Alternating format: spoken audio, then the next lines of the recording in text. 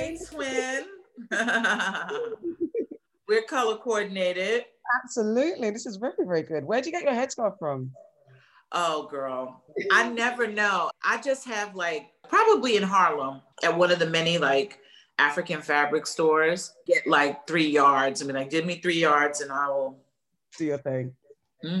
What about yourself? I mean, this is my friend's brand. She's got a brand called Love Yaya. So she sells, like, she doesn't specialize and customized. And we've done a few festivals. We did Afropunk 2 years in a row in New York. Oh, nice. We're selling out there. So it was just so cool. And yeah, it's just. All right. That's a great way to make some ends. I love it. Say, but anyway, hi, lovely to speak to you. Yes. Founder of the British Blacklist. And just for our listeners, please can you introduce yourself and tell us who you are and what you do?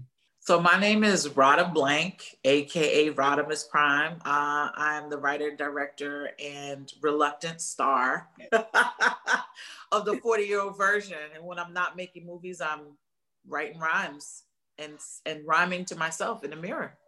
I mean, I was so excited because I think I missed in the first round of speaking to you. And I was like, oh my gosh, I'm so annoyed because I watched it and I resonated because I'm in my 40s. And no, I mean, you did the same, girl, because please. You moisturize, and I bet you it's the African genes. Y'all be 100 and look 25. I'm like, it's not fair. Not fair.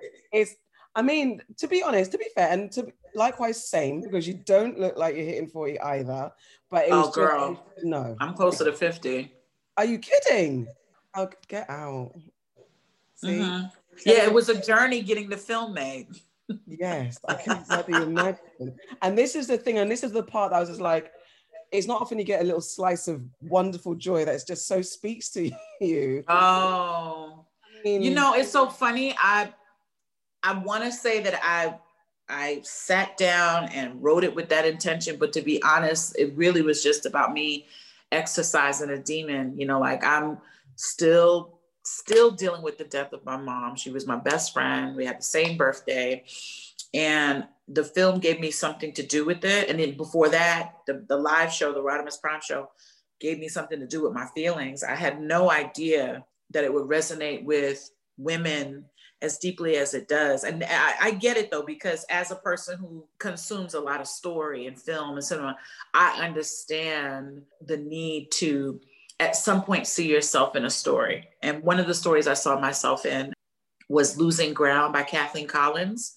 It was her first and only feature film. She's one of the first Black women to helm, like direct, write, produce a feature film. It was shot in New York in the very early 80s, and it looks very early 80s. But what I loved about that film is you have this Black woman portrayed so amazingly by Sarette Scott, who is still teaching and directing theater. You have this Black woman who's a philosophy professor. She's married to a very like eccentric and kind of out there artist who kind of does what he wants. And she's having like an identity crisis. You know, she has these students who worship her and think she's amazing. And she has a mom who is divorced, but still like very sexual and of the world. And she is like, what the hell am I doing? I don't even know who I am, you know? And so without me planning to do this, I guess the film becomes this story about a woman and still having self-discovery at 40, you know, without necessarily having that be the plan. I realized that the film, you know, Black women especially are holding on to it. And that means a lot to me because I've been in that place where I'm looking for myself in a story. I mean, you just gave me that answer because that's exactly what it is. And because I was going to ask you at what point of your life did the determination to bring this story meet you? Because it's like, as you said, that moment of like, do you know what? F it, I'm just going to do this because. Yeah. You know what? I think like a lot of things, sis, it comes out of adversity. I had just scored my first screenwriting gig, like official gig, where I would get paid and I would get in the union, and it was adapting a book that I loved, and I got fired off of it. The first draft, they love. Second draft, they love. Third draft, not so much. And I was devastated. Third draft, didn't like it. So that was it. No less. Wow. Mm-hmm. Yeah. And you know, that's how it is in this business. I've learned it's like you are hired. Someone has the power to let you go if you're not giving them what it is that they And they're rightfully so. The interesting thing about it is my mother, God bless her soul, she said to me while I was crying, like, Mommy, how did this? I just got into the union, my first screenwriting job, blah, blah, blah. She's like, Radha, I promise you, you're going to thank these people one day. Hi. And so I'm saying thank you for firing my ass, because after that experience, I was like, I need to, very much like my protagonist, take my own voice back. Yeah. And how can I do that? How can I create work and never get fired? And so that's why I decided I was going to write, direct, star in something so that I could be in complete control of how my narrative shows up in the world. You know, I would shoot it if I had to on an iPhone, you know, and so 40-year version was a web series first, 10 episodes. And what I liked about that is I could shoot this. I find people crazy enough to invest their time and monies into the web series and then upload it online, which is where, you know, people like Issa Rae cultivated her first audience. So I learned from her model, and I learned from people like Jill Scott, who, as a local artist in Philly, many people didn't know what she looked like, but that mixtape was just like getting out in the world. And so that created a hunger and it cultivated an audience for her. So I was like, you know what? I'm going to just cultivate my own audience in this web series. What I did not count on, though, was 2 weeks before we were going to shoot the first 2 episodes, my mom passed away. And so naturally my life was devastated. But it's, again, one of those things where, you know, I think as artists, we use that as fuel. I had created all of this music that would be like a companion piece to the web series whenever I shot it, that you could at the end download this mixtape. I just started going out and performing as Rodimus Prime, really as a catharsis to get through losing my mother. And along the way, I'm singing, you know, fat girl sex anthems and white man with a black woman's butt, poverty porn. These are all part of my repertoire as an artist, not thinking that this is going to be a part of a film. But really just needing something to kind of get through the loss. And at the same time, I was like connecting with women who were aging, who were like, I'm 40, but I still like to get down, using colorful language here, you know, and I like them youngins and stuff. So the songs became a way to connect with them. And after 2 years of performing all over the place, I came back, looked at the web series. At that time, it felt a little too pedestrian for all of this storytelling I was doing in the world. And then I just decided it would be a feature film. So like a lot of people, it comes out of adversity. Absolutely. So it is very open and honest, and of course semi-autobiographical. Audiences generally dismiss the semi part and just assume it's your complete story. So how did you manage that, having some of your personal story out there and what to share and what to keep to yourself? Because you were grieving and you do mention your mother's passing, and I you know, seeing your mother's real images in the film, that's so personal and so giving of you to share that. And though it was your catharsis, it's still personal. So how did you balance that, especially from a critical eye, being the director as well? You know, you've got to be critical and not too emotional. When I decided to make it a film, the web series was kind of almost like an outline. Sure. And now what I had to do was meld the episodes into this arc and also create or separate myself in a way where it's like I had to do what was going to serve the narrative. And so there were certain personal elements that I did take out of there because it was like, this is now a character going on a journey. And so along with that, I had to create things that weren't necessarily true of my life, like the 30 and the 30 award. I have not ever won that award.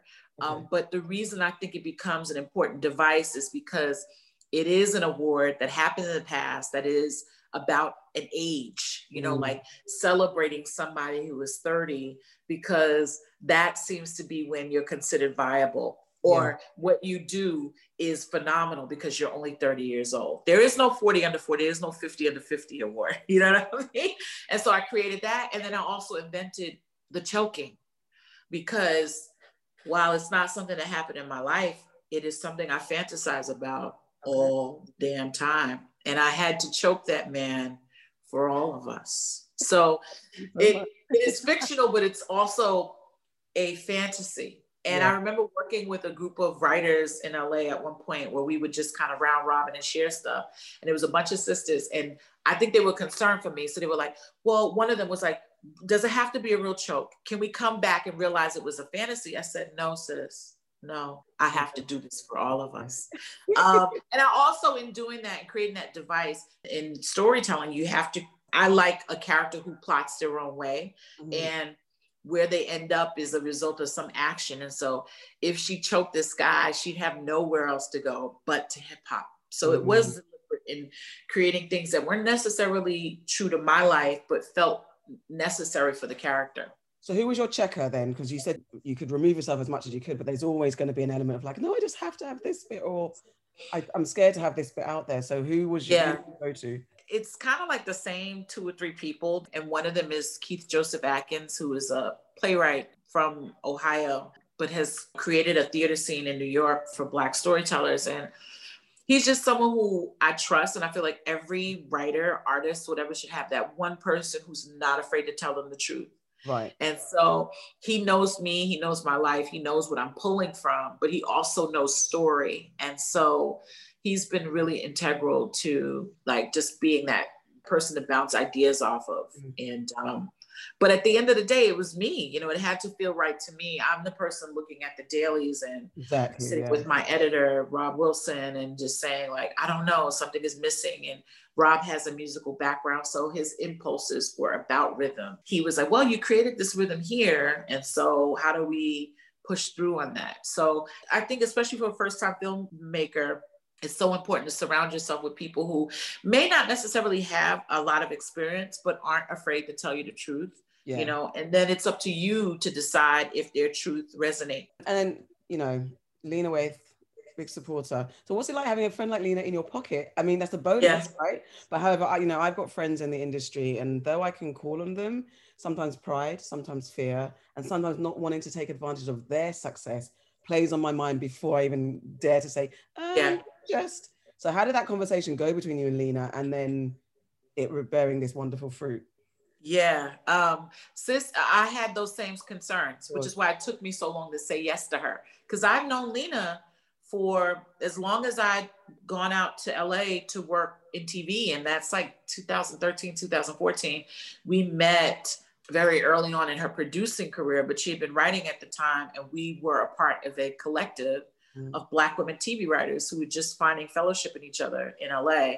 And we met like once a month or something like that. And we hit it off because she's from Chicago, I'm from New York. We both were raised by fearless Black women. And we would always tease each other about who was going to go Hollywood first. You know, like, all right, next time I see you, if I see that blonde weave and blue contacts, I'm gonna have to snatch that shit. She said, yeah, well, you just be careful with how many white men you dating out there. You know, like we would always tease each other. And so we'd been friends for a while. And she, in her own way, as her star was rising, was always reaching back to say, how's it going with this 40-year-old virgin thing? I know that you're looking for producers. Let me suggest some people.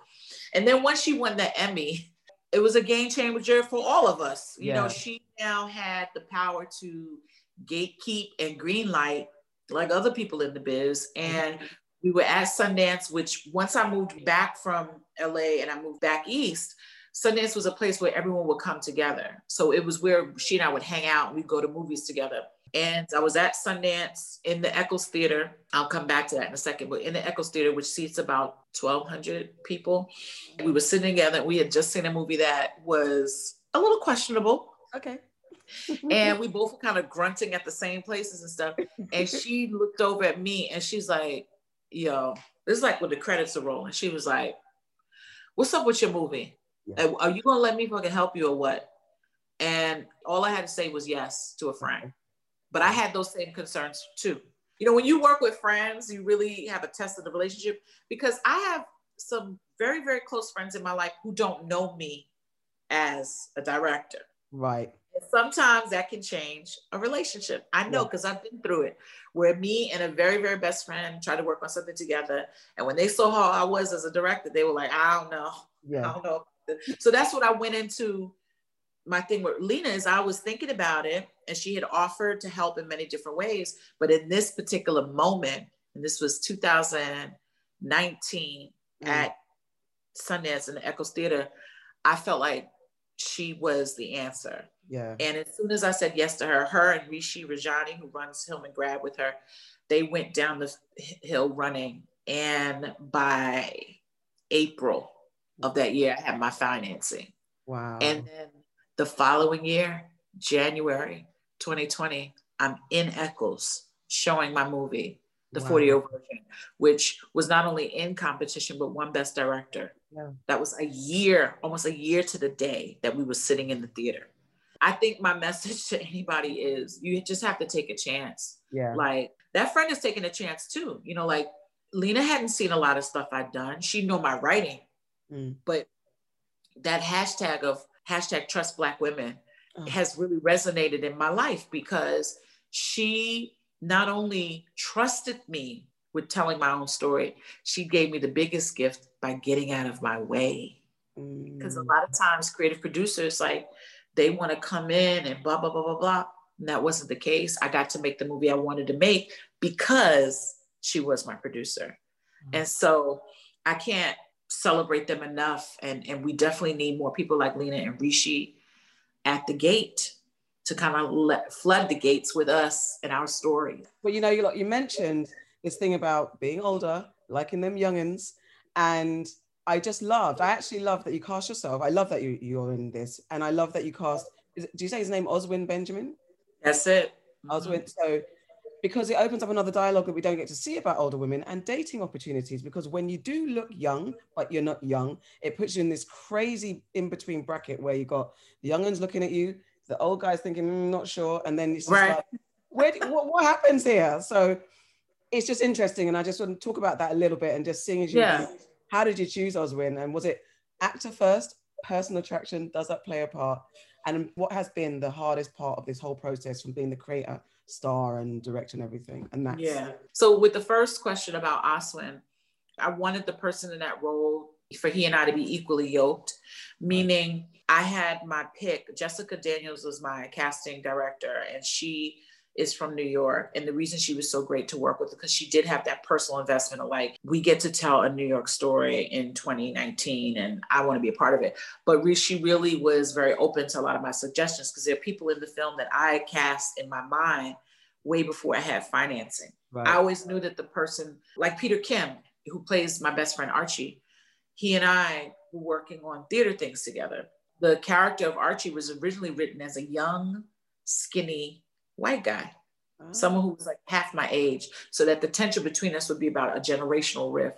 But by hiring my friend, Peter Kim, we have characters who are the same age, but are in different places. So the conflict is about where we are in terms of success, and the tension of not being on the same page, but being from the same world, so to speak. Yeah. But when it came to my love interest, I wanted it to be someone who didn't have the street edge trained out of them. So I always in my mind wanted a rapper. One of the rappers I wanted, I'll just say it, I've not said it before, is Joey Badass. I love him. I do too. And before I knew he was an actor, I was like, I think Joey Badass would be the person for this role. First of all, he's not bad to look at. That's what Joey, he's not bad to look at, but also he just has a certain energy, and he's from Brooklyn and all sorts of stuff. So that's who I was thinking of for the role. And I actually went after him. And around that time, I'd seen him on Mr. Robot and all stuff. I was like, wow, this guy is good. He had like a tour or something coming up. And also, I think he wanted to kind of diversify his portfolio as an actor, not necessarily play something from the same world, which I completely understand. But once I had that in my mind, I was like, okay, it still has to be a rapper for me. Mm-hmm. And Jessica had all of these great actors ready to audition because people love the script. But I really wanted to find somebody who had just a certain thing about them. Yeah. So I went on Google. I don't have a deal with them. You know, this is not advertising. This is just true. I went to the search engine and I typed in New York rappers. And I went down like a 3-hour rabbit hole looking at different people. And some people I had already known. And then I saw this music video by Chris Rivers, who people may know as Big Pun's son. Okay. Amazing rapper. And I'd seen this thing was like 2 years old, and I'd seen it before, but I never really paid attention. And then I saw this guy in the video and I was like, who is this Oswin Benjamin guy? Then I went down a rabbit hole and I just started looking at his stuff. And it was this feeling you get when you're like, I think this is the person. I don't think they're an actor, but I think they're the person. By the time we walked into the audition, it was weird because we both were like, I feel like I know you. So the chemistry was instant. This guy had never acted a day in his life. Wow. The first time he ever said any dramatic dialogue was in my audition. And me and Jessica we were trying so bad to be cool, you know, because we knew it instantly that we were like, oh, that was great. That was wonderful. Thank you for coming in. The minute he stepped out, we were like, ah, you would have thought Prince walked into our audition, you know? So I feel like it's my most prized find. I don't say I discovered him. I say I stumbled upon this amazing talent who would have been anybody's gift, but he was a sure blessing to the film because he and I were equally yoked. I don't have training, so to speak. We're both performers, and the chemistry was natural. I mean, he ain't bad to look at either. And listen, ladies, he's married, okay? Okay, he is married. Okay. To a beautiful woman. Why'd you have to do that? I'm sorry, but I'm trying to help sisters. Yeah, protect. You know, protect their ego and their image. Like y'all, he is married, very happily married to a beautiful young lady. But I see it though. People already are like, and Oswin Benjamin. I'm like, yeah, he's as attractive as you think he is. He's even sweeter and nicer than he looks, if that's possible. It really worked, and again, a recognizable situation. What was the hardest part of the whole process? The hardest part, oh God, there's been so many challenging parts, but I think the hardest part has been deciding what stays in the film and what leaves. Because I love all of it. The initial assembly was 2 hours and 38 minutes. And I wasn't going to do that to anybody. But I also felt like I knew this wasn't a 90-minute film. Just to me, the word that comes to mind is epic. And not epic in an adjective around how good it is, but just how vast it is. Like I wanted it to feel populated like New York is, almost a little congested with all of these different people. And, you know, where I'm kind of the satellite or the straight man, so to speak, kind of walking through this world and people seeing New York through my eyes, you know, and I feel like we've done that because I have a lot of people who are natives to New York who lived in other places, and they look at the movie and they go, oh my God, I miss New York. And I'm like, oh baby, I miss it too. I don't know that the New York in the film actually exists on a day-to-day basis, especially since COVID. But like, I wanted to capture my hometown in a capsule, so to speak, so that people who maybe are far removed or that they can kind of hold on to that, you know. And I think that we may have succeeded because people are just so thrilled by that thing. But it's hard when you've put so much work into something, then deciding like, oh, this has to go or this has to go, because it's all a labor of love, and it's all with artists that I absolutely love. My cousin plays a small part, but not a small part at all. She actually was my stand-in, my cousin Tracy Wilder. And she was in a scene that when it came, it just was kind of like, you know, we're at the end of the movie, we have to keep moving. And it hurt. It hurt to cut my own cousin out of the film. She's still in the film, but this other particular scene, you know, which you get to see more of her talent, her beauty, I had to cut it out. And it's hard, but at the end of the day, the film starts to tell you what it is and what it needs. And it then becomes bigger than your vision. It's kind of taking on its own, you know. I mean, I could talk to you for hours, but thank you so much. We will talk again. We will talk again, you know, God willing, you know. People are saying there's buzz about the film. And so I'm probably coming back around to have conversations with people. But yes, I would love to continue the conversation. I love what you're doing in the world. And, you know, I made it for us. At the end of the day, the film, I shouldn't say I made it for us. The film is for us. You know, it's for us. And I hope it is a mirror to us and our culture and our beauty, wherever we are in the world, that we could see ourselves in it. Oh, you absolutely did that, and I appreciate it, and my peoples love it. We've been I love it. I love hearing that. That's amazing. It's fantastic. It originated in the UK, so it travels. The story travels. Awesome. I'm good, girl. So thank you very much. Thank you.